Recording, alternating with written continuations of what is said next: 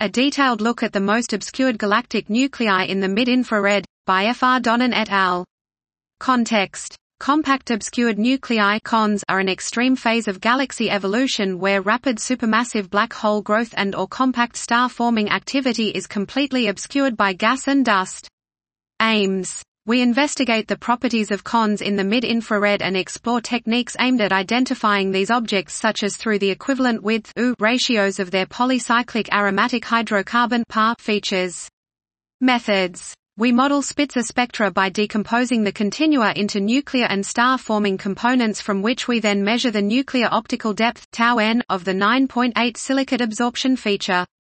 We also use Spitzer spectral maps to investigate how PAR-U ratios vary with aperture size for objects hosting CONS. Results. We find that the nuclear optical depth τ strongly correlates with the HCN Vib emission line in the millimeter for CONS with a Pearson correlation coefficient of 0.91. We find the PAR-U ratios technique to be effective at selecting CONS and robust against highly inclined galaxies where strong dust lanes may mimic a CON-like spectrum by producing a high τ. Our analysis of the Spitzer spectral maps showed that the efficacy of the PAR-U ratios to isolate CONS is reduced when there is a strong star-forming component from the host galaxy.